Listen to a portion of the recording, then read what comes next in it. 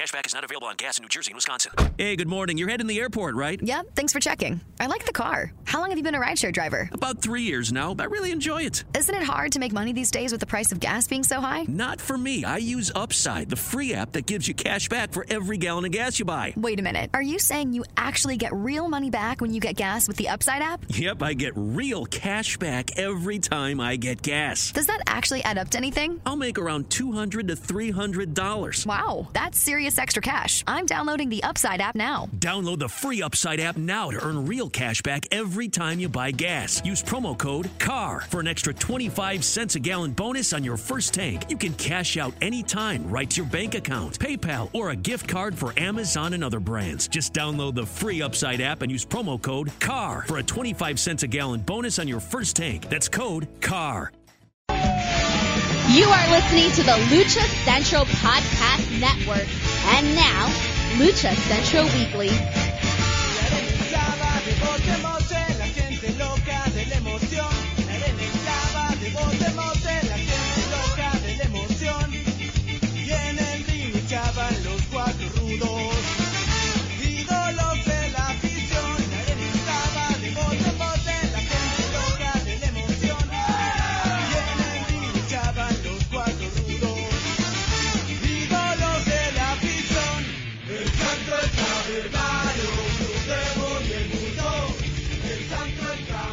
Hello and welcome to another edition of the Lucha Central Weekly Podcast. This is the podcast that lets you know all of the latest happening in the world of Lucha Libre. Each week our team discusses news and events from this past week as well as preview the week ahead, covering Mexico-based promotions and top independents along with luchador-related news from throughout the United States. The Lucha Central Weekly Podcast is part of the Lucha Central Podcast Network on luchacentral.com. This podcast and others from the network are also available on iTunes, Spotify, Google Play, iHeartRadio, Speaker, and more. And the Lucha Central Weekly Podcast is also streamed through our partners at thechairshot.com. My name is Miranda Morales, and I'm one of the co-hosts of the Lucha Central Weekly Podcast, and it is my honor to bring in my two co-hosts. Introducing first, he is the dashing one, Mr. Dusty Murphy. Dusty, how are you? Oh, I'm doing fantastic. How are you doing, Miranda? I am doing well, doing very well. And of course, we are a trio. We cannot do this show without the third member, and that's who? Who? Who? Who? It is the one and only Brendan Barr. That's who. Hey. Hello, gentlemen. How's it going? Oh, you know. Oh, it's cooling down up here, which is kind of, I don't know. You're in the desert, so it probably never gets cool for you. It will eventually. It has actually been very humid in the place that I live in particular. We've been getting a lot of rain over the past few weeks, and so now we're getting some humidity on top of the heat, which sucks. So it just doesn't ever end. I'm ready for fall. Give me pumpkin spice lattes and leaf decorations. Let's just fast forward to fall, please. Yeah. Oh man, but gentlemen, we got a packed show as always because we cover so much throughout the world of professional wrestling and lucha libre. So we are going to jump right into it with the road back to shows with Brendan. All right. So, we're going to go with the Mexico City. Can't see it, but I'm doing air quotes around it. I think that it's orange or light red in reality. I mean, even light red is kind of nonsense too. But hey,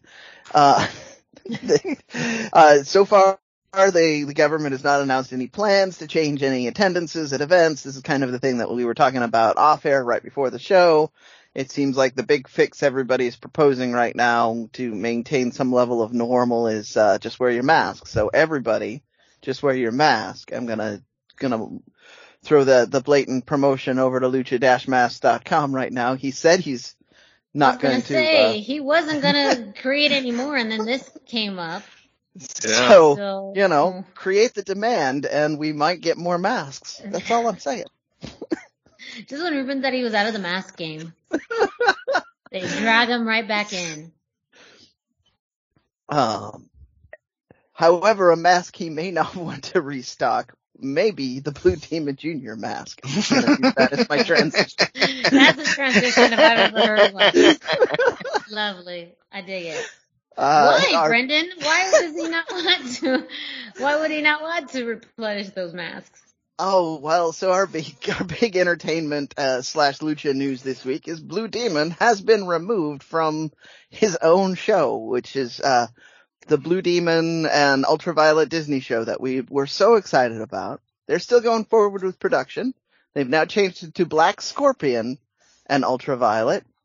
And the internet has gone crazy with Ric Flair memes on this because those are old enough to remember. Ric Flair teased Sting with a gimmick called Black Scorpion. It turned out to be Ric Flair underneath a mask. But wouldn't that be amazing if they followed through on that and it was actually Ric Flair who... Well, I mean, his schedule did clear up recently. Right? Yeah, absolutely. The signs are all there.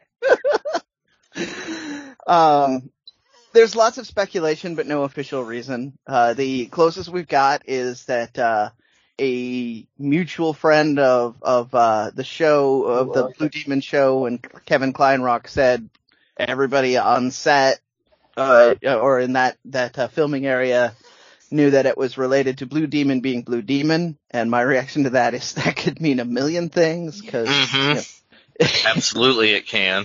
Well, can you elaborate for those who may not be familiar with Blue Demon? What would characterize Blue Demon being Blue Demon, Junior? Well, we'll start with the big and obvious one. The most recent news cycle had abuse charges against his, I believe it's his ex now. Yes. Yeah, she made allegations on a interview, like a television interview in Mexico City. Yeah. That he was abusive to her and their children. And so that's a big one. That follows with Disney's pattern, their no tolerance pattern of that sort of thing. So that's the one that most people are speculating on. But as I've mentioned, Blue Demon is from the Carney days of wrestling. So he also could have been holding out for more money. He could have been a pain in the neck on set. He could just be a bad actor because he's a wrestler. This is not the Blue Demon was in movies. This is the wrestler that came after. Yeah. So, I mean, these are just the ones that spring to the top of my head. He's a human, so there's potentially even more things that could be going on behind the set. But those are, like three of the big ones right there. He could just not have been good actor. He could not have been good to be on set with. Obviously the allegations are very serious and Disney is very serious about that. So that's why that's such a high contender. But I mean, at the end of the day, all we know for sure is that he's not on the show anymore, and he's not running for mayor or for government in Mexico anymore. So he seems to be in kind of a public relations, downward spiral at the moment, which is why I had that awesome transition about the masks there. But we did also get some more details on things that are happening on set, and it turns out that Wildcat Entertainment and Luke Hawx are doing a lot of the stunt work for the set. And then why is this relevant? Well, Luke Hawx, who has been recently wrestling in the NWA and the indie circuits with his son, which is always cool. They also are doing the father-son tag team act, only they're not doing it on Raw, so mileage will vary whether you think that's better or worse. But he is a former XPW and Wrestling Society X member. He from near as I could tell from what I was digging up, he was working with Christopher Daniels because he had a church related altar boy Luke, I believe it was. Yes, altar boy Luke. Yeah. But he is the head stunt coordinator for the show, so we do have a little bit of a tie-in to American Lucha Libre in the show. I said in our Facebook group that I'm a little dubious about how authentic the Lucha is going to be, but at least it is a genuine tie-in to American Lucha Libre traditions. So there is that. Congratulations to them. They apparently are kind of the big deal in wrestling stunts at this point after having done the show Heels as well. So, again, huge congratulations on that. And then, in my other big news for our road back to shows, The Crash has made an announcement that they are going to have a co-branded show on, let me get that, on, the 11th of September at, Auditorio Fausto Gutierrez. I'm not going to mention who the co-branded show is with at this point because we might be talking more about that later in the show.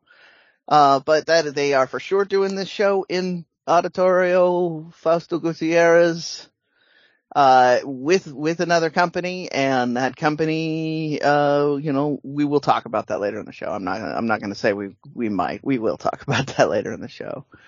And then, that's my road back to shows. We're starting to get more and more show news popping up, but, I wanted to spend a little more time on the Indie Roundup this week. PWG hosted Mystery Vortex 7 in Los Angeles, and they had, 7 matches. Just real quick, the first match was Tony Deppen and Jack Cartwheel. The second match, Brody King, who we've talked about on the show being very lucha, had a singles match with JD Drake. He did come out on top on that. Third match, which is where we start really getting into interesting things, Demonic Flamita defeated Iris. Apparently, according to people that were there, the crowd was less sure what to make of this because the state of American fans and Lucha Libre sometimes not always coinciding. So they weren't really sure who they wanted to root for on this one. They didn't know a lot about Aries in particular. PWG seen a lot of demand. I was gonna say, I think Aries has been more in like the Midwest, like in Chicago, wrestling, I think for Galley and some other promotions, out more in like the Midwest. So I could see why an LA crowd would not be as familiar with him. Well, they're gonna be.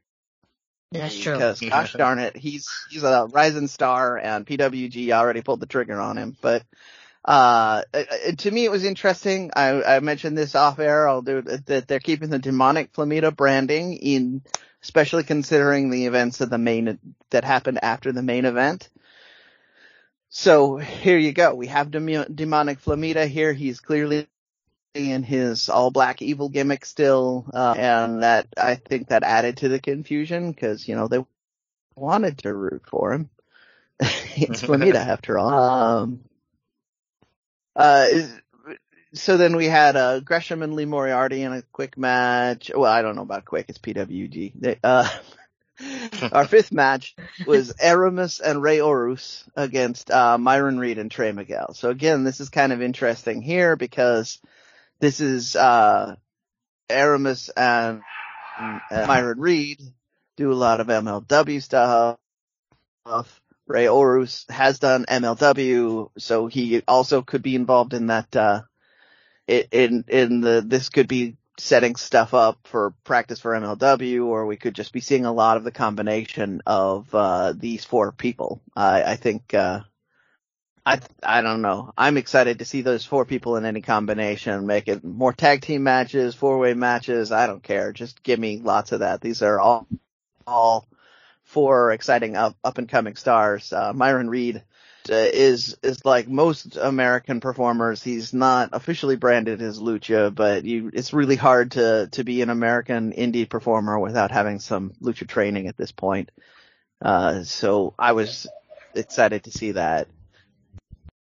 Then real quick, they had an Orange Cassidy Evil Uno match. I mean, AEW fans can rejoice, but wasn't that that interested in it. And then our main event, Bandito defeated Legends of Lucha Libre's Black Taurus for the with the PWG World Championship on the line. So, first off, that sounds like an amazing match, and I need to go find footage of that right away. That's two of the, in my opinion, two of the big indie lucha stars right now. It's a little bit of cross branding for people who watch the TV product, between, two of the better actors as far as getting lucha in the mainstream. So I'm excited for that as well. There was a little bit of a scrum angle afterwards, and Demonic Flamita did assist Bandito. So, I mean, it's again a little confusing that he's in the I'm evil gimmick while also being Bandito's friend. But hey, maybe that's because he'd rather side with Bandito than any of the other PWG American guys. So who knows? But that's the Mystery Vortex in Los Angeles results. Miranda had mentioned this, so I'm wondering, did you have any thoughts on the event? I was just going to say I was fairly surprised of the Lucha Libre presence on this show. Wasn't expecting to have as many luchadors on it, but I think it's a good surprise, and one that I think, PWG has, though, had a presence of Lucha Libre and Lucha matches before. But I feel like now bringing in someone like Aris, who isn't as very, familiar on the West Coast, but is on a national product like MLW, the ability to, just come out. And also to see some of what we're seeing in Ring of Honor outside of Ring of Honor, if that makes sense, as you talk about Demonic Flamita, like that to me is very interesting as well, to see that actually outside of the company. So I was happily surprised. I do agree that it is a nice little surprise. Just to bring some listeners up to speed, PWG actually has a pretty tremendous history with premiering luchadors in the United States. A lot of Taurus's first U.S. match, I believe, was in PWG. They seem to be willing to gamble. It's usually people that are based out of the North, so that they can drive across the border rather than fly. But they do have that history. It's not always as deep in the card as this. It's, a lot of the time it was just Bandito and Flamita or just Black Taurus on a card. And you see more matches like that Orange Cassidy Evil Uno match. So having so many lucha matches in here is, to your point, really, really deep. But this is a company, if you are a fan of Lucha Libre, this is a company to keep your eye on. They've, they featured Matt Cross, Taurus, many up and coming lucha athletes, usually stop through PWG on their way to bigger and, more prominent things. I shouldn't say bigger, more prominent things. PWG is mega popular and, cool. We did have some IWRG. Again, there's so much IWRG that I just went with I think what the most interesting main event match that I saw, which was, El Macias and Hijo del Espectro against Hijo de Duck Wagner and Tyson Maddox. And Macias and Hijo del Espectro came out on top on that. And again, this is interesting for those of us that play the Who's That Pokemon game, because they're using the Macias gimmick instead of the millions of names this wrestler has had, including Mil Muertes. So I just found that to be, it makes sense to me because he's probably the most famous in that region of Mexico as Macias. He had some pretty legendary feuds in AAA under that name. But and again, in addition to this sounding like an awesome brawling match, which, you've got three big guys. I think Tyson Maddox isn't that small either. And lots of brawling in there. It was interesting to see that it was Macias's name. So that was our quick little IWRG update. I should mention that this IWRG events are all on Lucha Central, as is full coverage of the PWG Mystery Vortex was also up on Lucha Central. So if you want to read more about this instead of this quick overview I'm doing, please go over there and visit them. In something that's not on Lucha Central, but we've talked about here on this show, GCW, who submitted early on that they wanted a little more coverage in the Indie Roundup, put some matches up from earlier in this year at an event they called Lucha Fest. They had Christy James, I believe that is Legends of Lucha Libre star Christy James, with her amazing socks. And she was going for the OVW Women's Championship against Holly Hood. And they also had a match with Super Crazy on there. So that's on GCW's YouTube page this last week. Do check it out. It's a pretty entertaining show. The Super Crazy match, the reason that I didn't get the other gentleman's name is because it happened very quickly. So get your eyes in on the product quick and find out what's going on. But the title match for the ladies is a nice long, kind of fun match. So definitely check them out. But that is my Indie Roundup for the week. As always, I'm going to throw this out. We still are looking for people like GCW to submit the hey, look at us and talk about us sort of deal. So if you are a wrestler, an indie promoter, a super fan of the product, please let me know or Dusty or Miranda, and we will do our best to get it on the Indie Roundup, and we will talk about it as much as we possibly can. Yeah, absolutely. Once again, that was the Hello? Indie Roundup. Hello. Yes, There yes. we go. Okay, I was going to say yes. There was a pause in there. My apologies. I was going to say, next, we're going to kick it to Denise Salcedo, who brings us this week's Lucha Central. Why should you visit thechairshot.com? Thechairshot.com is your home for hard-hitting reviews, news, opinion, and analysis with attitude. Why? Because you're smarter than the average fan. Thechairshot.com. Always use your head. Hey everyone, it's Denise Salcedo here in Lucha Central with a reminder of where and when to catch all of the great network content this week. Get the full lineup and listen to all of our shows in the podcast network section of luchacentral.com. On Tuesdays, Mats, and Mayhem takes you inside the world of Lucha Underground as they take you weekly through the series with the benefit of hindsight and the benefit of special guests from the groundbreaking series. Check out the premiere video stream every Tuesday at 2 p.m. Pacific, 5 p.m. Eastern on the Lucha Central YouTube channel and at luchacentral.com. Then listen to it on your favorite podcast platform every Wednesday. Tuesday nights live, it's Wrestle Boss, where Fabi Chulo talks MMA and pro wrestling with special guests and listener call-ins. Visit WrestleBossLive.com Tuesday nights at 7 p.m. Pacific to listen live or call in with questions or download the show on podcast platforms on Wednesdays. Wednesday nights live on Facebook, it's Spanish show La Mesa de los Márgaros, giving you both the news and the chisme from around the lucha world. Special guests and a whole lot of fun make it one of the most talked about shows in Mexico. Thursdays, it's Straight Out of the Bodega with Papo Esco and PWR promoter Gabriel Ramirez, as they have guests from throughout the wrestling world pull up to give an inside look into their careers.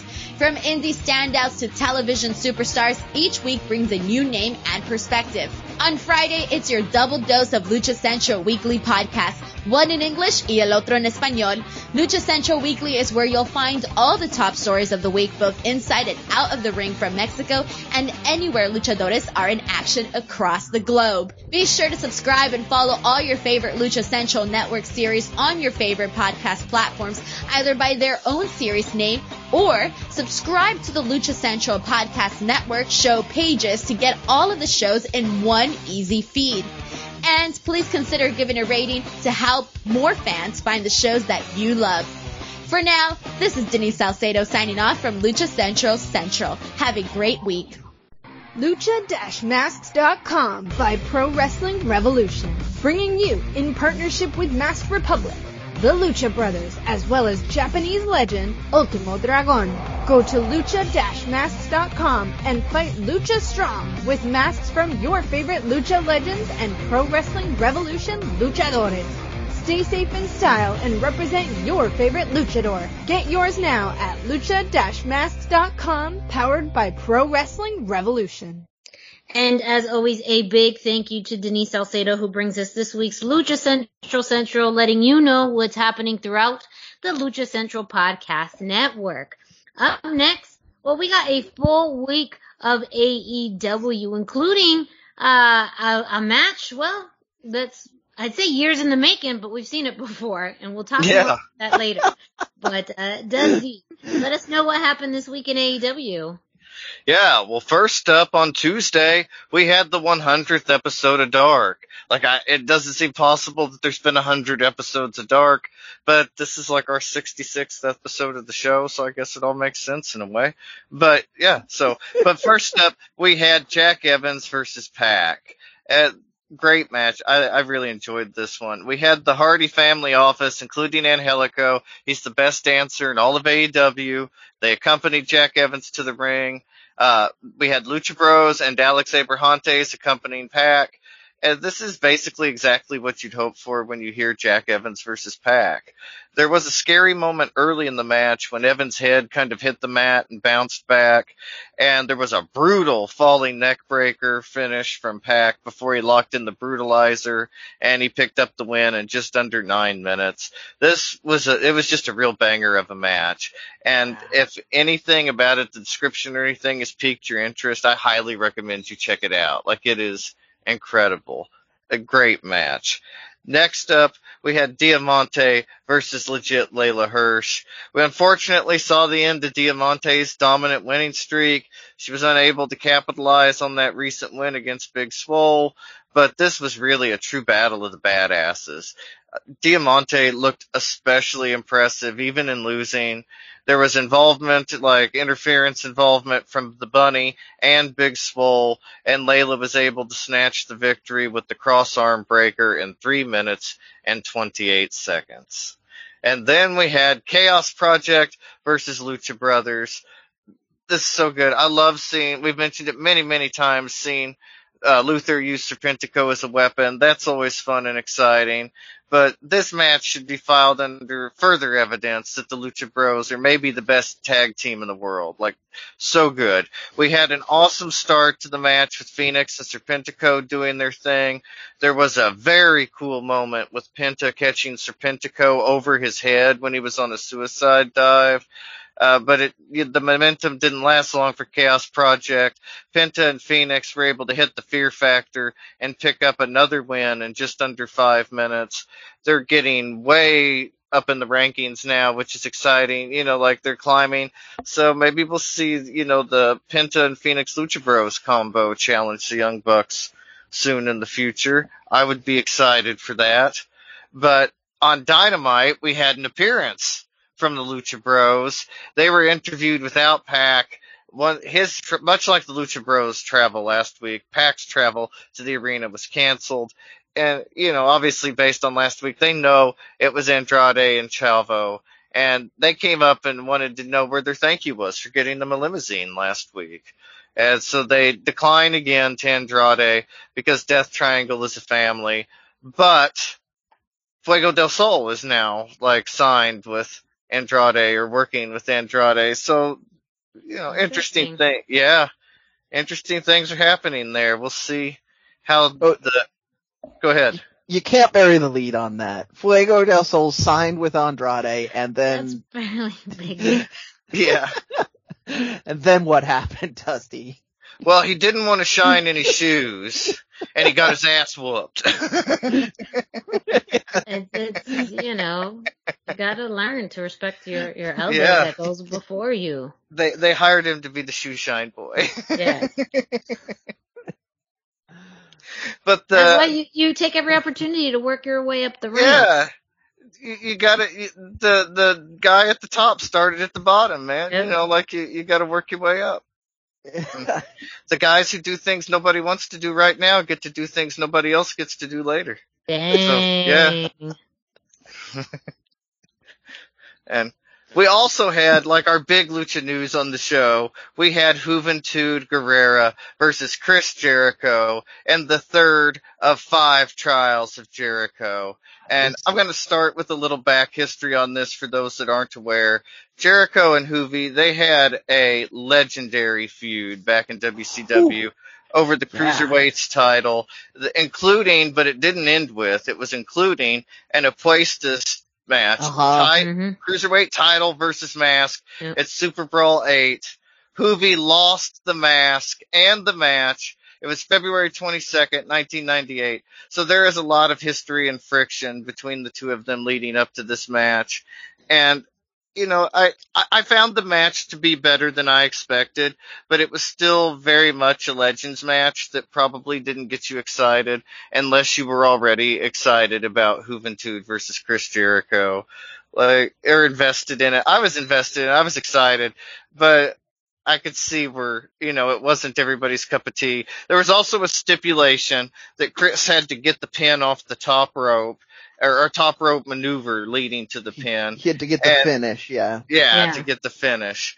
And it led to a moment at the end that was really cool where he hit the Judas effect to get the pin, but it doesn't count. And he has to go back up to the top rope and hit a second Judas effect for the pin. I loved that. Juvi and Jericho both looked, and they moved like older versions of themselves, obviously. It wasn't quite the same, but it was still fantastic to see them in the ring together, and fantastic that they're still wrestling. I mean, their feud literally started 24 years ago. Mm-hmm. So, I mean, and they their weren't feud is old new enough guys. to drink right now. Yeah. So it also brings up another thing here, because you already mentioned they had the Apuestas match. Juvi wrestled this mask in the mask. Yeah. He wrestled in the match in the mask. Yes. Yeah. I said mask twice there, didn't I? Yeah. I do it all the time too. He wrestled, but in Mexico, if you reach a certain point in your career, and I don't remember how many years it is, after having lost an Apuestas match, they allow you to start wrestling in a mask again. This is kind of how you've seen other legend performers able to come back with a mask after having famously lost it. So this is still in compliance. This is not some sort of bending of the rules for nostalgia, which some people have accused AEW of doing, but it is a thing that he legitimately could do, because, like you were just talking about, the feud is old enough now that he lost the mask enough time ago that he could choose to wear it, and he's definitely a legend of Lucha Libre at this point. Absolutely. So, you know, just a little bit of fun factoids for you on this. We'll have more on that later, I'm sure. Yep. Yeah.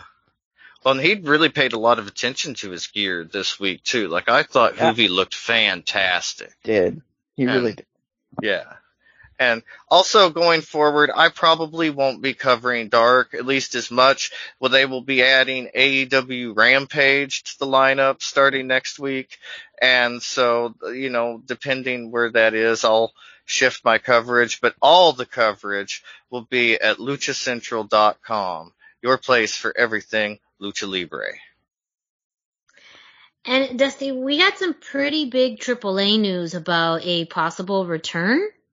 Yes, Cain Velazquez says that he's coming back to AAA this December, and, you know, we can speculate that it's possibly for Triple Mania Regia. As you may recall, Cain is a former UFC heavyweight champion. He started wrestling professionally back in 2019. He did 2 matches for AAA. The highest profile match was easily a trios match where he teamed with Cody Rhodes and Psycho Clown when they defeated El Tejano Jr., Taurus, and Killer Cross, who you might know as Karrion Kross now in NXT WWE.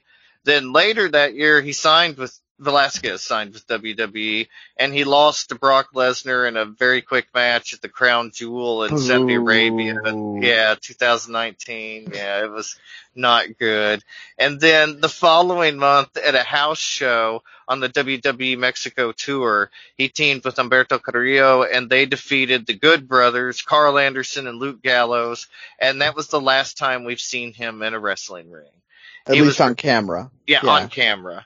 And he was released from WWE in April of 2020. They stated that the reason was due to the, pay cuts and everything due to the COVID-19 pandemic, but they had one of their best years ever last year, so it is what it is, I guess. But the excitement is very high for Cain Velazquez to return to the ring. I'm personally really looking forward to his return to the ring. And, it's an exciting time, and it also shows that AAA has plans laid out all the way through December. There's a positive inference in all of this beyond just Cain showing up. They've got, possibly storylines or at least matchups planned and ideas planned for the next 4 to 6 months. So you hear that, WWE?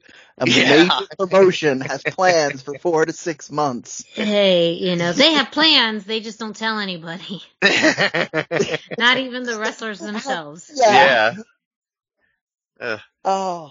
And I just want to real quick touch on this because you brought it up. WWE didn't need to keep Cain Velazquez. They already buried him. There was no point in keeping him up. Yeah, and WWE is very big on the one-off celebrity appearances or two-off, and I think the purpose that they had with Cain was met, like he did the 1 or 2 appearances. It helped contribute to a story, and when they're kind of done with you, they're done with you.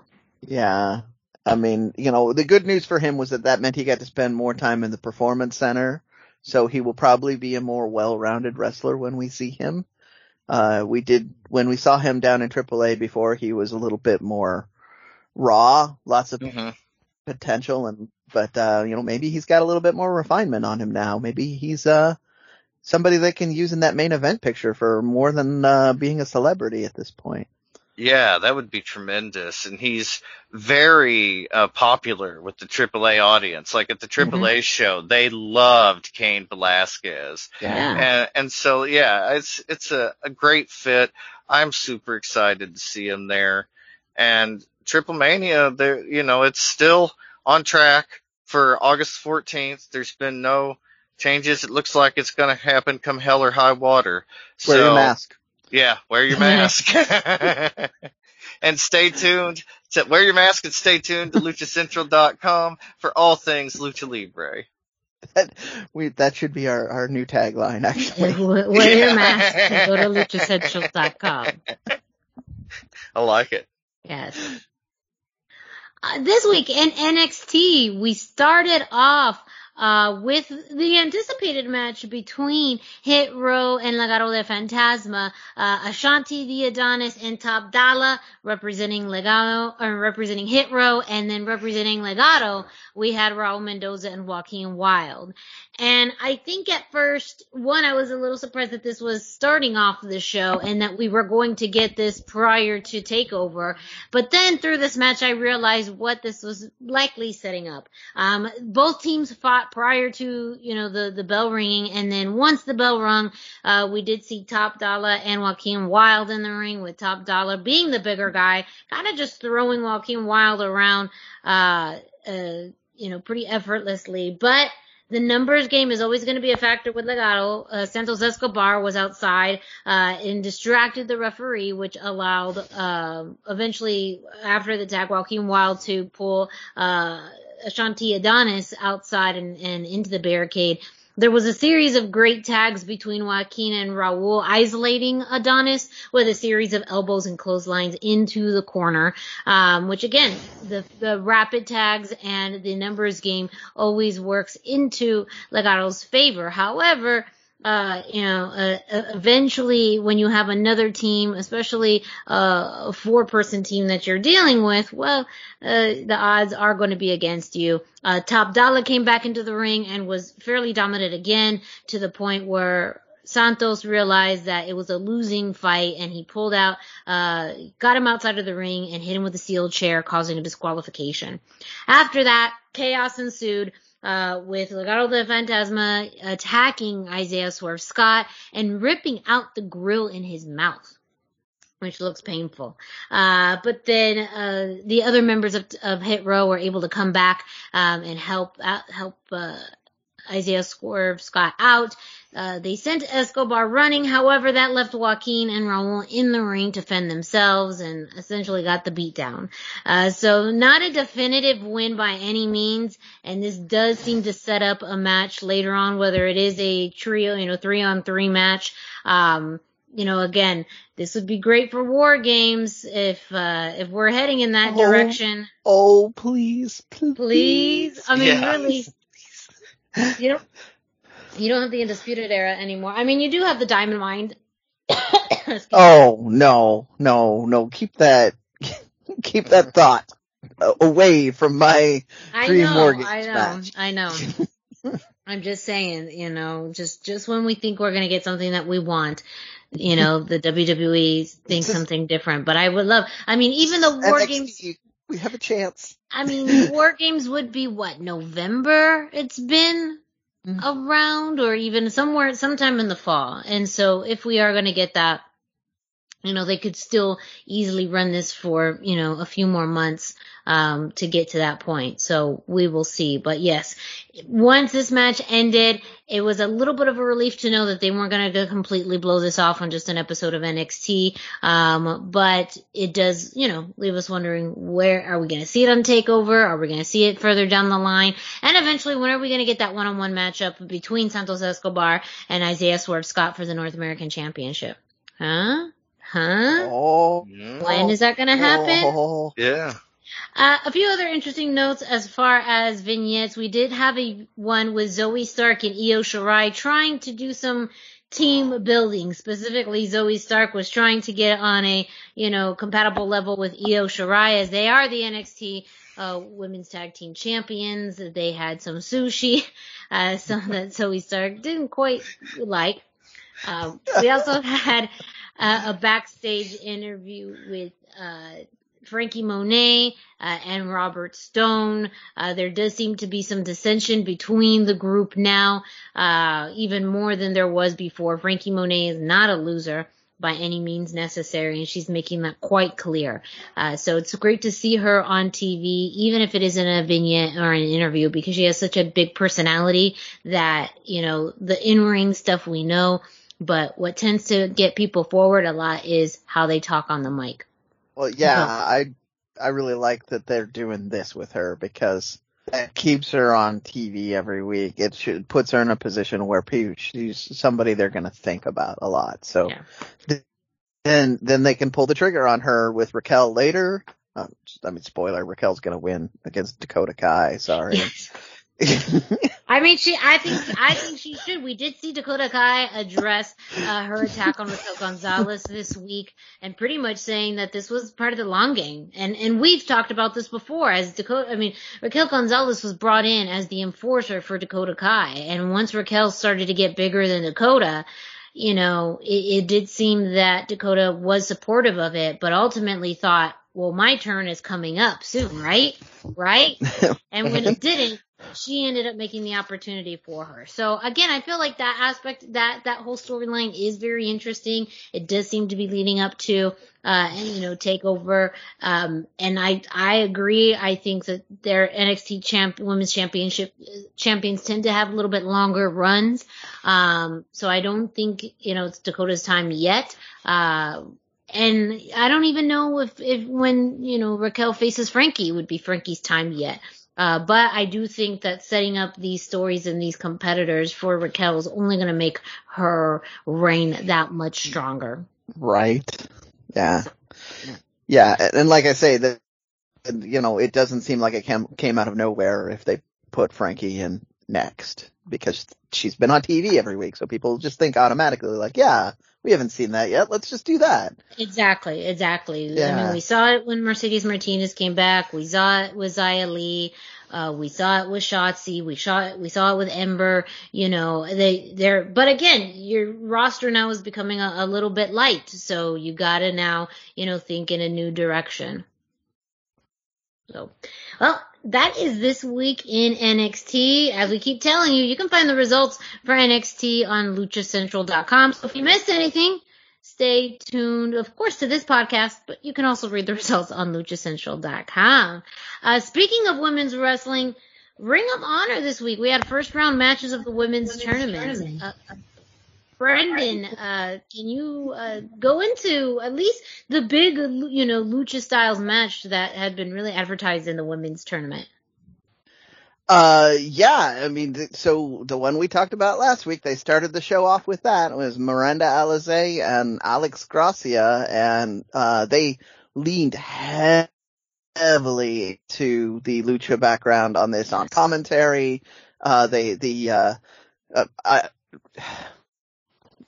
Miranda came out in her mask as usual. The one thing, and I'm going to say that I have on a note, and I almost just sent this just in a DM to Chelsea, is I'm tired of people in the announced position calling CML Hell and AAA the Indies. Those are the biggest two promotions in Mexico. That is true. I mean, they are technically independent wrestling promotions. I do feel like there is a little bit of a complex here within the United States of that. So I understand. I'm not necessarily defending it, but I could understand why it was said in that way. I understand to a degree. I just don't think that, I think we need to get that out of people's heads is what. That is true, yes. Yeah. And you made such a good point about the way the commentary really played up. You know, Miranda Alizé had worked with AAA, Alex Gracia worked with CMLL. They both had that similar styles. They're friends. So it was almost like, you know, a tit for tat. And you saw that in the match, you know, kind of the head patting and the playfulness. But also cockiness that came out, especially out of Miranda Alizé in that match. You know, I think it was really well structured between not only in the ring, fantastic, but you know, the way that also commentary played up, their individual styles, but also how much they've worked together. Yeah. And you could see a lot of Lucha in this match. You saw a lot of Lucha ground game. You saw some topes, you saw some brawling on the outside. I mean, if you looked at the way they executed moves, they did them Lucha style, including whips, which is a thing that you really have to look close to see. But, you know, they played this up. It's a fantastic match. Miranda Alizé did get the nod on this one, and so she will be moving ahead in the tournament, which means she will face the winner of the next match they showed. And this is one that I thought Miranda would want to talk about. So. Sorry, my dog was barking in the background. So I just wanted to make sure. I know Sadie always has opinions about this. But that was the next match we had was Maserati versus Nicole Savoy. And I am a big fan of Maserati, have worked with her out here on the West Coast. She's currently the FSW Future Stars of Women's Wrestling women's champion that's been held by you know, people like Frankie Mona, aka Taya Valkyrie, previously. So it's and Zoe Stark, formerly known as Lacey Ryan. So it has a nice lineage in and of itself. And really, when talking about kind of the way that this was set up, Maserati being a bit more of a badass, more of a scrapper, more of a fighter, with Nicole Savoy, with, you know, being the suplex machine, her previous work and alliance with Shayna Baszler and Mercedes Martinez. And overall, I believe this match was a little bit faster, a little shorter than the previous match. Yeah. And so this one, though, was all about if we were going to have Nicole, put out the suplexes. But to Maserati's credit, she has a picture perfect Northern Light suplex that she does so well. She got that for the near fall. And Maserati's the type of person, when she is very frustrated and things are not going her way, she will take it out on everybody. She's going to take it out on the ref. She's going to take it out on the audience. She's going to take it out on her opponent. Maserati also had a really impressive DDT for a pinfall, but that wasn't working, and so Nicole caught Maserati down with a TKO for another near fall, and eventually was able to get the suplex and bridge for the 3 count. So Nicole Savoy did defeat Maserati and advance to the tournament. She now will be facing Miranda Alizé in the next round of this women's tournament. And so I kind of had a feeling as soon as Miranda won that we were going to see Nicole win, just to, as far as those face and heel dynamics, a little bit more traditional, compared to Maserati's more kind of mean, bratty attitude. But that's also a styles matchup, because you have the smaller, more agile Miranda Alizé against the suplex machine. Yeah. So, yeah. Sorry, I didn't mean to cut you off. No. And I think that will be very interesting to see in the next round. I believe that's coming within the next few weeks, the Nicole Savoy Miranda Alizé match. We got to finish the rest of the opening round, and then we'll probably come back around to that in the first week of the next round. So, and then we have one more match. We had Roxy against Sumi Sakai, and again, they played up the Lucha background of Roxy a little bit in this. You had, for those who don't know, Roxy is a Texas-based wrestler. You can't be in Texas and not have Lucha. It's just a rule. But she's worked in Mission Pro with Thunder Rosa, so obviously she's got some really good trainers for Lucha style. They did mention that this is really less Lucha focused. You had, you have Roxy, who does American style with a bit of Lucha, and you had Sumi, who does Japanese focused wrestling with a bit of American style. So kind of where they met in the middle is they did a lot more American style traditional match on this. The upset, and it does have to be called an upset in here, because Sumi Sakai was the vet that has won the women's championship multiple times, I believe, in ROH, but definitely multiple times and around the world in different promotions. Would have been easily looked at as the heavy favorite, but Roxy managed to get the win out of this. Very, very cool matchup. If you're not super pure about needing your Lucha, this is still a fun match, and you should definitely check it out. All in all, this is a great episode of ROH. The women really are hammering home that they are a premier division and should be treated as such. Yeah. And Brendan, I don't know if you saw some of the news that came out earlier today about a women's match that's going to be on night 2 of Glory by Honor. Oh, no, I did not see this week's Glory by Honor announcement. So, yes, this please. Just came out today. We are going to see a women's tag team match, Miranda Alizé and Roxy teaming up against Chelsea Green and Willow. That's going to be happening on night 2 of Honor by Glory on August 21st.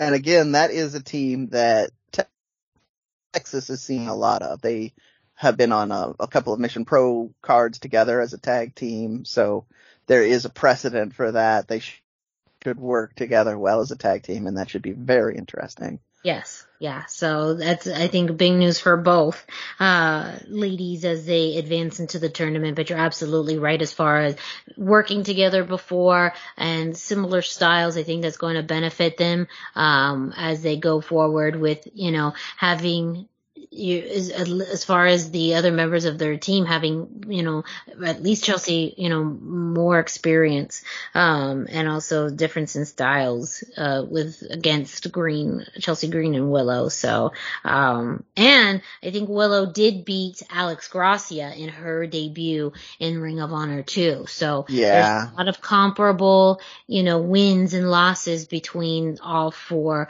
women on this, in this match. Maybe they can remind Chelsea that AAA and CMLL are not the indie circuit. Well, if anyone is going to do that, I think Miranda Alizé is going to, maybe he can say that. I also want to just reiterate, I think we've talked about this before, but she's absolutely going with the Lucha Baddie as her moniker.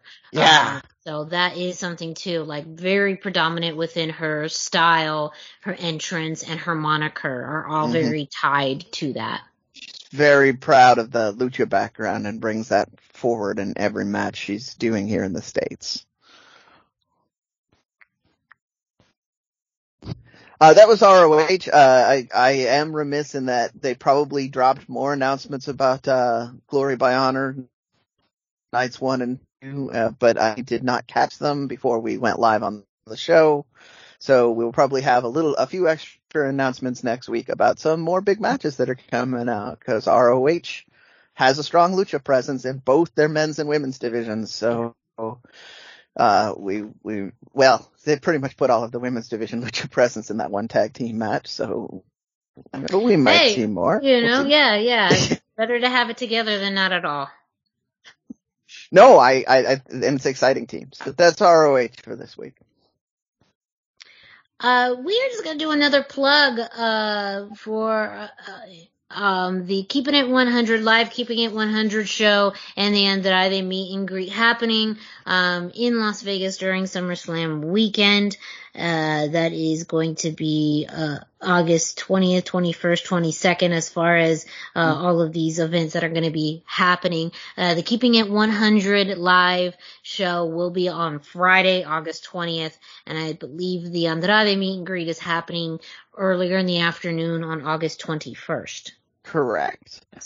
According to the Lucha Shop, the Andrade event is all sold out. But that does not mean you should give up hope. Yeah, I'm choosing to take that as a win for us. Yes, we helped with that. You're welcome. Yeah, but that doesn't mean that you can't get in. It just means that pre-ticketed events are sold out. So there will still be some ways to do it. If you are in Las Vegas and you go to the Nerd Bar, there's a chance that you can get in on the last chance lottery to get and see Andrade. And they have various tiers for it. If you want to get your fan-made AAA championship belt signed by Andrade, that'll cost you $100. But other than that, he'll sign just about anything.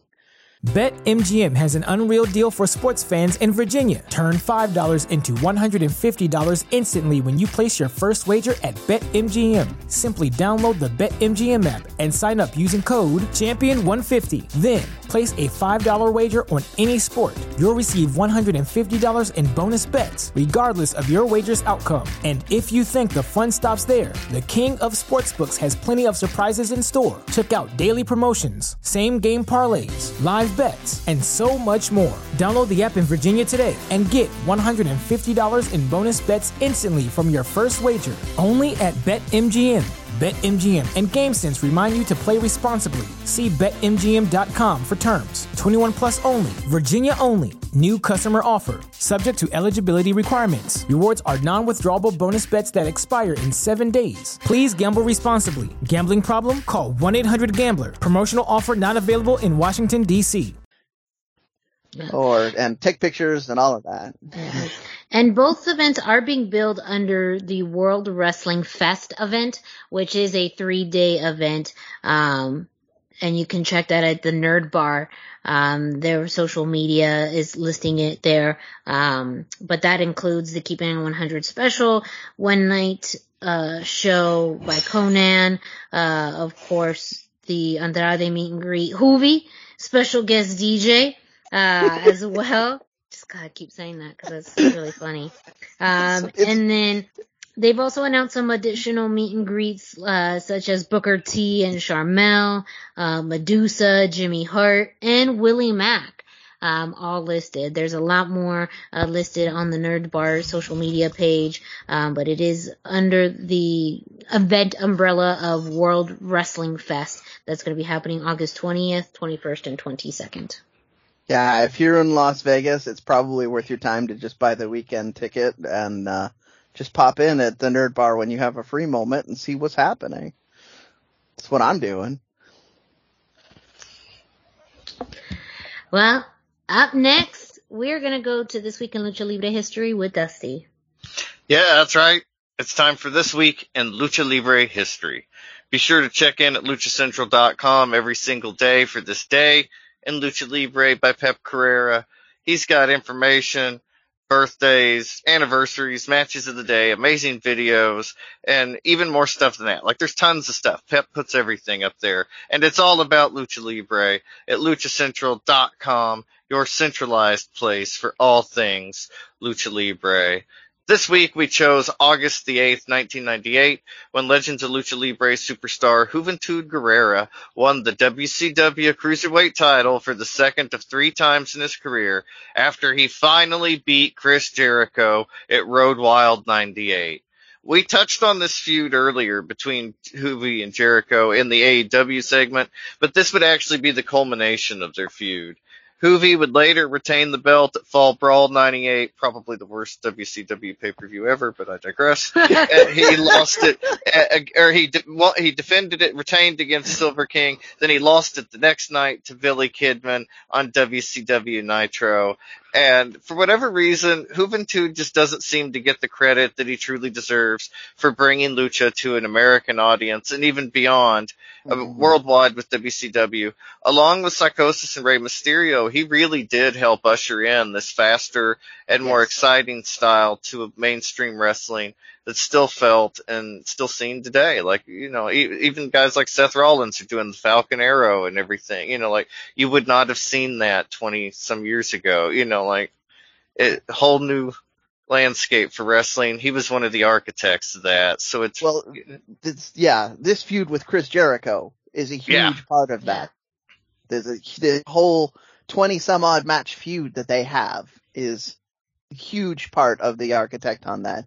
The takeaway was Chris Jericho becoming famous, but Juvi was the other side of this. So I'm sorry, keep going. No, yeah, I mean, he absolutely was. I mean, they couldn't have done it without Juvi. And yeah, he's just so influential. And, you know, Psychosis, I feel, doesn't really get the credit he deserves either. Rey Mysterio does to a degree because he's with WWE and he's still got that worldwide eye. But it's easy to forget how influential they were. And when you're watching this match, like, ended up watching the whole pay-per-view this morning. And this match was easily the best match of the entire show. Oh yeah. I mean, and there was a match between Psychosis and Rey Mysterio. And, like, if you want to see one where you're just like, eh. And you never thought you'd say that about Psychosis versus Rey Mysterio? Check out Road Wild 98. Like, it was, I mean, it was what it was. Yeah. But yeah, this was easily the best match. We had a quick interview earlier in the show with special ref Dean Malenko. He was his usual charismatic self and did not do anything to build excitement for the match. But he said that he'd call it down the middle. Chris Jericho was there later, said he was going to win. The internet corner. It's an interesting artifact of its time.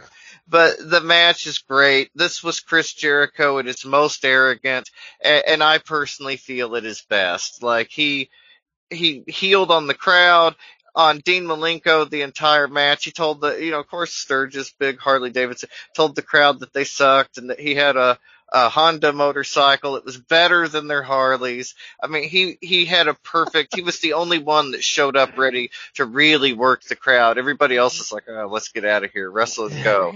But he was, really worked the crowd. And he healed on Malenko so much that to end the match, finally, Malenko launched Juvi into the air for a top rope Hurricane Rana on Jericho to get the win. And he won the Cruiserweight Championship. This was the end of their feud, and it was also the end of Jericho in the Cruiserweight division. He was elevated to the main event after this, or, elevated up towards the main event, started his elevation. He's still on that path. I mean, he was the inaugural AEW champion, and this was what really launched him up to that level. So, very cool artifact of its time. But, Brendan, what did you think of the match? Oh, man. So, yeah, I agree. This is easily one of the better matches on the card.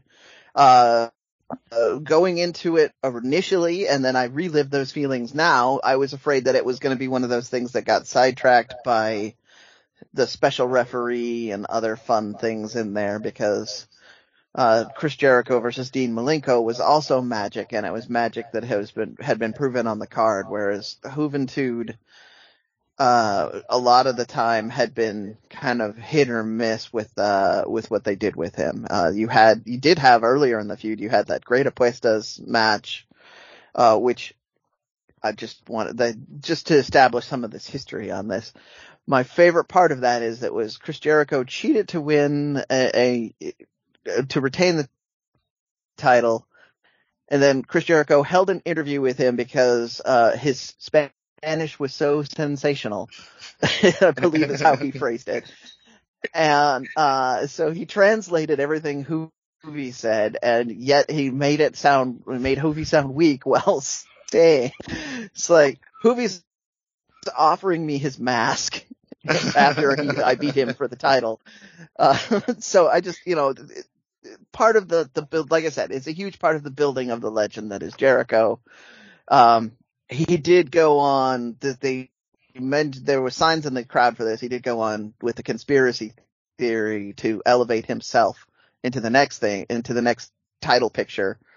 I don't remember which mid-card championship it was, but because he kept saying it was conspiracy and he was cheated against, and Malenko helped win in this one, he was done with the cruiserweight division, and maybe he'd get a better break somewhere else, which led to him standing out on street corners holding signs that said Jericho was screwed. He was a victim of the conspiracy, man. Yeah, Sammy got that from Jericho. But in general, this was like I said, it didn't suffer from what I thought I was going to suffer from. You did have the one spot with Malenko helping him, which was building story in the future, but it was really Juvi fighting back and nearly winning on several occasions on his own before Jericho got frustrated and started trying to get disqualified, which is why he was healing it up on Malenko. So I really like this. Miranda, what did you think on this one? To me, my favorite spot was really the ending too. I just thought that execution was so good, and you could have only done it with a referee like Dean Malenko. And it was a way to still put Juvi over with a move, like that Hurricanrana. But also, it just felt really good that at that point, Chris Jericho kind of just got his just desserts. For me, the only interesting point that isn't a huge detail, but for me was something I forgot about, was kind of the placement of the ring higher above the ground than the barricade. And so I know there was a few times where it was almost like you were just, I think there was one spot, where it was, I think Jericho, or maybe it was Juvi, it kind of almost was falling over that ledge and playing that up as something that could, really hurt him. Now that I think about it, was Jericho. But yeah. And so I thought that was kind of an interesting aspect and element to it, because they really utilized everything around the ring, and in the ring to help convey this match and this story.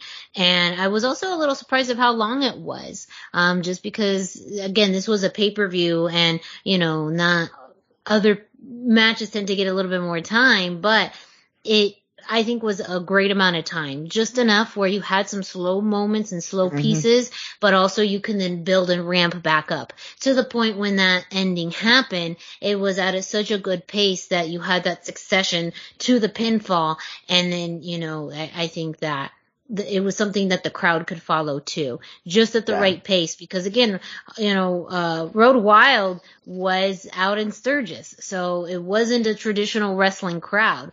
So I think that was a very unique thing too that Chris Jericho really leveraged, is he was talking to non-wrestling fans and had to rile them up, because you had to really do a little bit extra for them to get their attention. Yeah. You brought up a great point that I just want to touch on real quick. the pacing was, I mean, it feels slow by today's indie standards. Yes. But it was I thought it was a great pace, and I would like to have all of these indie guys notice that you can do a lot of big moves and stuff in there while having a little bit of time in between the moves. I think. Yeah, and again, just kind of leveraging the area around you and playing up little things like that. Again, that difference in height between the ring and the floor wasn't that big, but I think the way that they played it up was fairly, unique. And again, I mean, we joked about this earlier, but this was 23 years ago. 24 years ago that they did this, and then they did it again just this week. So I know for us, when we were evaluating which match to review this week, it had to be this one, because to see something come that full circle after so long is fairly rare. It's poetry. It's so good. Yeah. And the fact that in this match, he didn't have a mask, and now, was able to wrestle with the mask, 23 years later. So I think that too, just those nuances, knowing what we know now, it's very cool to look back and reminisce on this match and this feud to see how far that they've both come, and really just look back at history, as we'll look back at the match they had this week, as, a moment in history further down the line.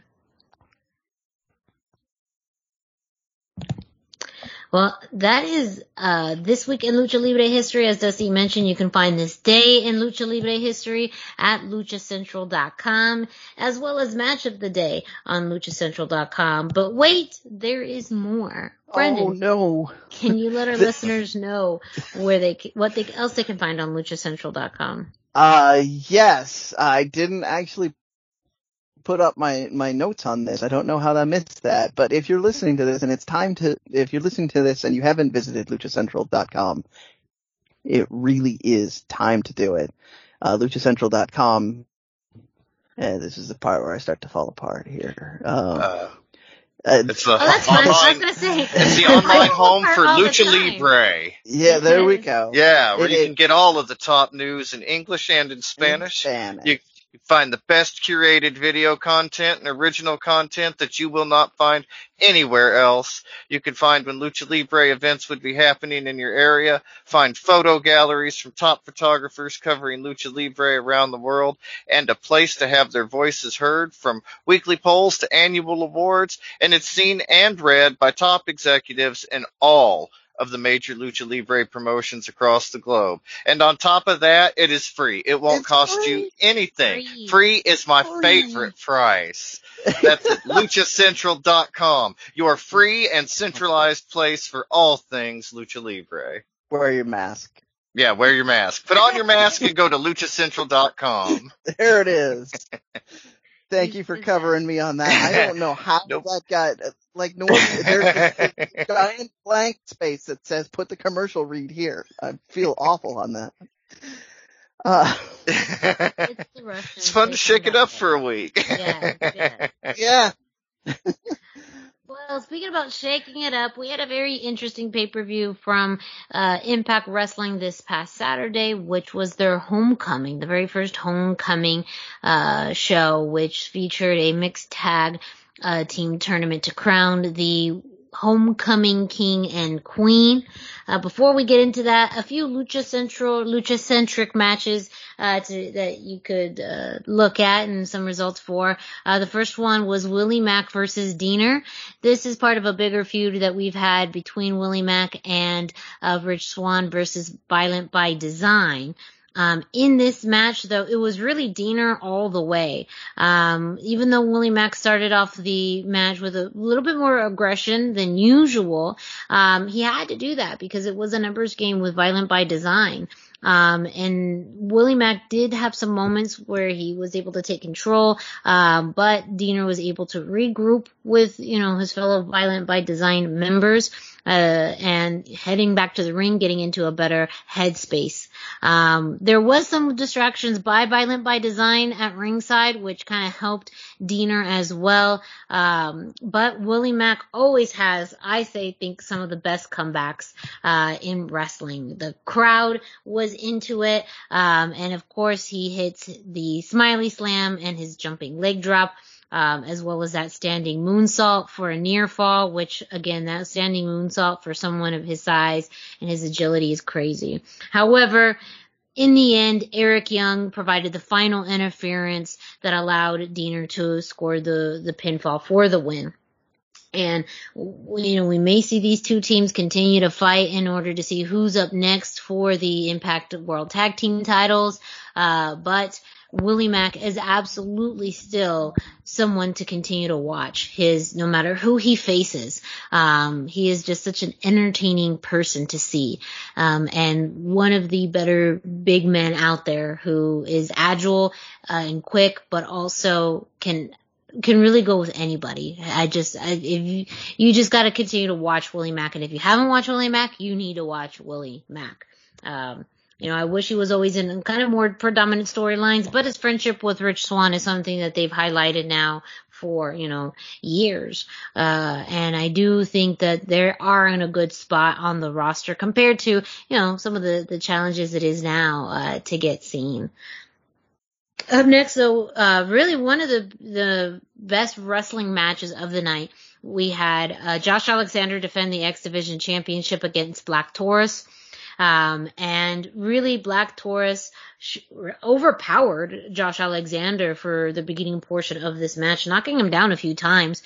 Alexander really tried to rely on his submission use and grappling, but I think it was just too hard because of how quick Black Taurus was, plus the power that he had. I think that combination of power and speed makes Black Taurus really one of the most underrated, but also, I guess pun intended, black horses on the current Impact roster. Black Taurus, again, with his agility, taking headshots, and to the point where Josh Alexander kind of looked knocked out a little bit. And then Black Taurus ended going through the ropes and doing a spinning splash onto Josh Alexander, to see when Tauruses fly, apparently should be, a moniker, or should be a saying, because Black Taurus does that very effortlessly.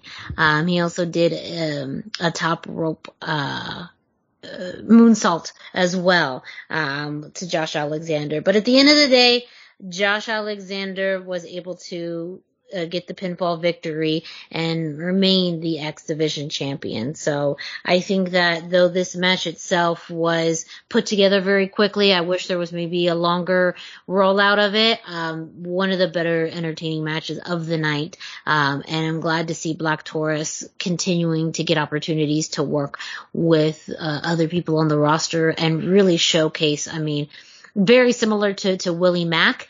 And I want to see more of that eventually. I don't know how we get to Willie Mack and Black Taurus, but I'm there for that, and that's what I hope we get. Yes. Yeah. Very hossy. I like that. Yeah, it's very hossy, but also both men can fly. Agile, both men can jump. Both men have speed. Both men, Yeah. I love this. Just tell me when it's there, and I will be there. I will pay my money for that. I will throw money at somebody. Throw money at somebody to make it work. And then some notes about the homecoming tournament. I'm really only going to talk about a few matches on one side of the card that are a little bit more leaning towards Lucha Libre. One of the first matches we had was Hernandez and Alicia Edwards versus Deonna Purrazzo and her partner Matthew Rayholt, which is the former, oh my gosh, I forget what his WWE name was. Part of the Vaudevillains. Aiden English. Aiden English, yes, the former Aiden English has debuted on Impact. And it's actually a very interesting pairing between him and Deonna, as Deonna is the virtuosa and Matthew is still very much of that artistic actor-y type of role. So they are a very good pairing. They won their match their first round match against Hernandez and Alicia Edwards. Also on that same bracket side, we had Petey Williams and Jordan Grace with the great homage to Scott Steiner and Big Papa Pump versus Matt Cardona and Chelsea Green, with Matt and Chelsea winning their match. That led to a semifinal match between Deonna Purrazzo and Matthew Rayuo versus Matt Cardona and Chelsea Green. And that led to Deonna and Matthew winning, which led them to the finals against Rosemary and Crazy Steve. And guess who won? Deonna and Matthew. So Deonna continues her reign of just winning everything within Impact Wrestling. They are now your king and queen of Impact. And that's a sign to show that Impact is really putting their support behind Deonna Purrazzo. And that could play a very interesting role against her match with Baby Apache at Triple Mania in just a few weeks. Again, it is a title versus title match. So it is very possible that Deonna comes back to the Impact Zone as the AAA Reina de Reinas champion. The signs point to it just based off of her, dominant performance in this tournament, dominant performance as champion. And, I just can't see her losing that championship at this point. No, I agree. Like, all the signs seem to be pointing to her coming out of it and being a double champion and just having a really huge presence. And honestly, I think that's a fine thing, because Impact, as we've talked about on this show, has gotten the bad end of the stick in a lot of this talent exchange. And if there's anybody that the Impact's got that you can really hang the flag on in this situation, Deonna Purrazzo is that person. So. Mm-hmm. Now, this isn't necessarily Lucha related, but going back to the tie-ins, it does make it very interesting because Deonna is scheduled to be part of the NWA Empower Women's Tournament pay-per-view. We did see Camille show up this week on AEW television, so it does look like Camille's going to defend that championship on AEW television. The winner of the Empower tournament will then go on to face Camille in the second night or the following night, to, I think it was an NWA, forget the title, 73, 72, I forget. But that's also another area where, does Deonna lose? How does she not power through that Empower tournament to then face Camille? If something does happen in that tournament, it is because it was shenanigans. Something, I don't see her losing clean during that Empower tournament. But also long term, Impact is teasing at Bound for Glory, the Forbidden Door continuing to open. And so if she does win the Reina de Reinas championship at Triple Mania, possibly a rematch at Bound for Glory, or maybe, someone from AAA coming to challenge her at Bound for Glory. That's just my wheel spinning and a way to see someone from AAA, on Impact. We talked about some of the teases that may be, or some of the rumors and speculation of other AAA talent that may be coming back to Impact. But this is really the only sure thing that we have right now at Impact in relation to AAA. So it's funny that we were talking about this. It just came across my feed. It's Mickie James did the announcement. It's going to be Melina Perez at that championship. So, that is somewhat Lucha adjacent. Melina is, longtime partner of John Morrison in the WWE, is someone that has spent some time with Lucha presence. So this is definitely a match for us to keep our eyes on. And in addition to all of the things that Miranda just fed us about the fact that it's we could see the AAA connections as well. So yeah, very exciting. Just interesting timing. Apologize. Went down the rabbit hole on that one, guys. Sorry. The conspiracies and the fantasy booking just started to peep through. That's this week. We can't help but fantasy book. That's true. We love to do that. That's this week in Impact Wrestling. Up next, Dusty is going to share with us what we have, what to look forward to, or also what to see on WWE. Yeah, last Friday on SmackDown, we had Jimmy Uso with Jay at ringside versus Rey Mysterio with Dominic at ringside. And for once, Rey got to win a singles match. It was awesome. Rey Mysterio still has a lot of gas left in the tank. He was all over the place in this match. Like, there were 619s, crossbodies, there was a corkscrew plancha. It was awesome. Like, maybe it was just nostalgic because I'd watched Road Wild recently, but it really reminded me of old school WCW Rey Mysterio in a way. Like, it just felt a little different, and I really enjoyed the fire that the Usos seemed to have brought out in him for this match. Jimmy went for another Samoan drop. The last one didn't go so well, but whatever. But Rey was ready, and he reversed it into a crucifix pin with Dominic coming from the outside to steal the Usos' trick and add some leverage to Rey's pin, and they got the win. It's obvious this feud is going to continue. I'm not certain where it's going yet. I mean, maybe a match between the Usos and the Mysterios at SummerSlam. We'll see. There's also some slight alignment with John Cena, which is interesting because news came out this week that Rey Mysterio had actually asked John Cena to kind of help coach Dominic behind the scenes. And Rey stated that the things that John Cena could teach Dominic just weren't the same things that he could teach Dominic. Just different stuff. He has a different perspective. He's seen a different side of the business. And so he wanted him to learn those same things and coach Dominic as much as possible. And Dominic is ready to learn. And he said, was a real receptive student. So it's really interesting. A lot of the guys, of course, Rey stepping in and asking, but we've heard this a couple of times, with different guys showing Dominic stuff or, like in his training and whatnot. So it's cool that he's getting a more rounded view. And even if it is a WWE centric view, I don't know that we would see Dominic anywhere else for quite some time anyway. So I think it's perfect fit. I'm excited to see what Dominic does. Just a cool moment that he's aligning with Cena there backstage. But the main thing, my favorite part of WWE this week by far, was WWE main event. We had Angel Garza again this week. And I'm not sure why WWE still has Angel Garza on main event instead of Raw.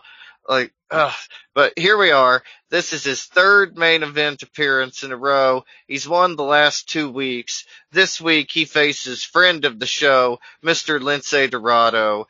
And this match is exactly what we should be thinking of when we hear a WWE Lucha match. They both looked great. Aside from Angel's entrance, there was no weird stuff with the Rose in this match, which was kind of nice. It was a really evenly paced match between them. It could have gone either way. It looked like it could go either way the whole time. The highlight for me, the strong highlight, was Lince hitting a head scissors when he dove off the top rope onto Angel, who was on the floor. It was just fantastic. A great spot. Looked fantastic.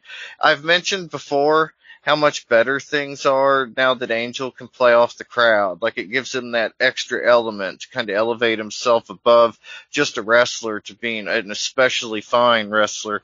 And Lince Dorado rises to that challenge too. He was so good in this match. He did an incredible job of working the crowd. Angel eventually tears the pants away, throws them at Lince. He's temporarily blinded when the pants hit him in the face, and Angel gets a super kick, and then he gets the wing clipper, picks up the win. This was a really good match. Surprisingly fun, surprisingly entertaining, surprisingly good. Great. I cannot believe stuff this good isn't on Raw with the trash that they do put on Raw. But maybe it's too good for Raw. I don't know. I like to believe it's too good for Raw. I like that. I was gonna say, I would rather they be on main events so they have time to do matches like this. That's exactly it. Yes. Yeah, they got almost a 10-minute match, and so I would much rather see 10 minutes on main event than I would, 2.5 on Raw. And this match is definitely worth checking out. I highly recommend it. It's on Hulu right now. That's where I saw it. I don't know if it's on Peacock yet, but it's definitely on Hulu. And a lot of the main event matches get uploaded to YouTube within a few days as well. So you might keep an eye out there, but I highly recommend checking out this match. And you can check in at Lucha Central. Put on your mask and check in at luchacentral.com for all the newest updates regarding WWE anytime there's news. So some interesting MLW news this week. Again, we have not had any episodes of Fusion. Those are coming up a little bit later. However, there is some news that ends up tying into something that Brendan talked about earlier on. It was reported by Wrestling Inc. earlier this week that MLW had signed a deal for a spin-off series that would focus on Azteca Underground. And they reported that it would be a weekly series. Wrestling Geek reported that it would be a weekly series with its own roster that would be premiering in the fall.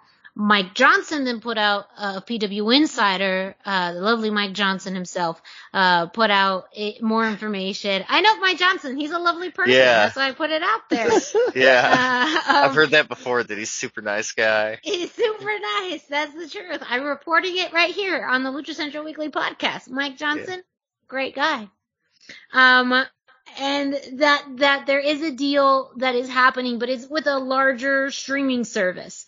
And that we may get a announcement later this fall with MLW going into a different direction, with streaming. That did happen, I think, with, Dan, Zen Sports, where I do believe that deal is coming to an end. And so they may be streaming with another company soon. So that makes sense. But that just helps clarify, as far as this report from Wrestling Inc., about the plans of Azteca Underground that we had kind of speculated. What was going to happen? Would it be its own show? Would it be within MLW? And so right now, the leading information is that it's going to be its own show. But I'm going to have Brendan then go back to something he referred to earlier that helps support this news. So that Crash announcement that I was talking about, they officially said they're doing that show with not MLW, but Azteca Underground. So they, it's kind of MLW, but also kind of not. So it's going to be the Crash and Azteca Underground on that 11th show, which, also is at the same time they have, MLW is taping Fusion in Texas. So you can buy tickets to that. This isn't some weird internet rumor. I can buy tickets to that MLW Fusion taping right now. So, all kinds of, speculation fueling with this, because who's gonna be producing this show in Mexico? Is it gonna be the Crash? Is it gonna be Azteca Underground? What's going on? They're co-branding it, so, they want to have a big presence, and the Crash feels that it's gonna be beneficial to have the two of them meet together. I don't know that was what I was talking about earlier. Go ahead. You've got more info on this than I do at this point, Miranda. Well, I think if anything, again, we saw during the draft that there was specific talent that was, drafted to Azteca Underground, or being represented by Azteca Underground. Matt Cross being one of them, Mil Muertes being one of them. I keep saying Dario Cueto, not his name. Cesar Duran has talked about him being an official matchmaker for MLW and being the head of Azteca Underground. So it does make sense. And then with this official, announcement about partnering with Crash Lucha Libre, treating it as its own entity. And maybe that's where, and also we have Fusion Alpha, which is a new show coming up, later this summer that's meant to set up Fusion. The teasers for that are about a war or division within MLW. So there's lots of little things adding up right now that lead me to believe that it is going to be its own thing. And MLW seems to have the resources to put on a separate show if they structure it very similar to Fusion, where, maybe they tape several weeks in advance and a different style and flavor, and apparently its own roster with the ability to cross over when necessary. But also, if we are led to believe about maybe some bigger plans in the works with finding a new streaming home, they're going to need more content to produce and put together. Why not have a second show with Azteca Underground?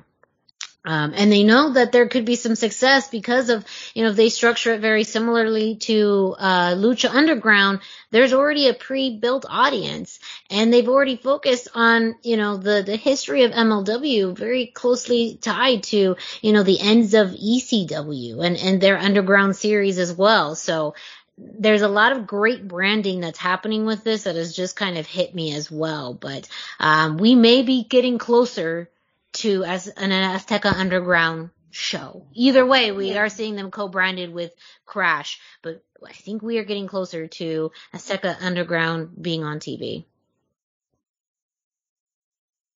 Yeah, that's the only real takeaway we can get is that we are getting closer to knowing what's going on. But man, that's created more questions than answers. Dang. That Caesar Duran, man, he knows. That's really his MO. Always more questions than answers. Well, and it opens up a lot of interesting possibilities and kind of questions about Conan and the Crash too, with his work with MLW. So there's a lot going on there. Yeah. Yeah. I didn't even want to touch on that yet, but yeah, that's dive. Part of that. Yeah. We could do probably a good hour on just this one Facebook announcement because it's loaded. It's loaded. Yes. And last but not least, CMLL. Yeah. So, again, we have a lot of CML that happened. They're back in full swing with shows going on in Guadalajara and, all the arenas. All 3 shows are happening on Sunday, Monday, Tuesday at Arena Mexico. But, we talked about the, Leyenda de Plata tournament. They gave that up for free. You didn't even have to buy the iPay-per-view. They gave up the finals of that, which was, Templario and Titan in the finals. Titan did come out on top on this, which, those two in a match together is always fun, even on a Tuesday in Guadalajara, if that ever happened. I don't know. But, I just want to, for people who don't understand what I just referenced there, the Guadalajara shows tend to be more for the locals there, so a lot of the time you have the local wrestlers and with the CMLL talent, so sometimes the level of matches is very different. But it's always people that are very dedicated to entertaining the fans. I don't want to sound like I am against Guadalajara shows, just that they are usually on a very different kind of range and scale. But yeah, Titan and Templario, always good, fun match. Dusty, you've seen them a couple of times, I'm sure. Have you? Yeah, I've seen. Yeah, I didn't see this match, but I've seen them against each other several times. It's a nice pairing, I guess, and it makes sense for the fight. These are guys that work well together and kind of not necessarily at the top of CMLL, but guys that should be or going to be the top next or whatever. So it was a nice showing. I also Felino Jr. He had the coolest mask for me at Leyenda de Plata. It was, incredible. Yeah. Yeah. But his look. To that point, that's what Leyenda de Plata really is more about. It's usually not somebody who needs who doesn't need the rub. It's not somebody in their main event scene. It's usually somebody who's either on the low end of the main event scene or the upper end of the mid card, winning it to get a little bit of momentum and a little bit of push. It's roughly equivalent to what King of the Ring used to do with guys. You want to make somebody a little bigger, a little more important. You don't want to put a belt on them, but you want to give them a big, important win. And that's kind of what this was. And those are both guys, Templario and Titan are both in that spot where they could, with just a little more rub, they could probably be on the top end of the card consistently. So it was good to see them in the finals of this. So once again, I'm going to ask fans, like I said, we have lots of CMLL that's available. Do you want more of this? Is this the right level of coverage? I would say less, but I'm only talking about one match, and CMLL is important enough that we should be talking about it at some offering every week. So just give me feedback, or Miranda, if you don't want to talk to me, or Dusty, or, I mean, heck, you could even talk to Kevin, I guess, although that'd be weird to hear from Kevin about how my coverage on the CMLL shows. Yeah. It would be a little interesting. It would be interesting. The big and short of it is that we're always open to feedback, and if you just wait on for just 1 second, we'll let you know how you can give us that feedback. But with that, well, we've reached the end of this week's episode of the Lucha Central Weekly Podcast. Thank you so much for joining us, for listening in. We hope you enjoyed the show. Make sure to check out luchacentral.com, your centralized place for all things Lucha Libre. You can also find Lucha Central on social media at Lucha Central on Facebook and Instagram, and at LuchaCentral.com on Twitter.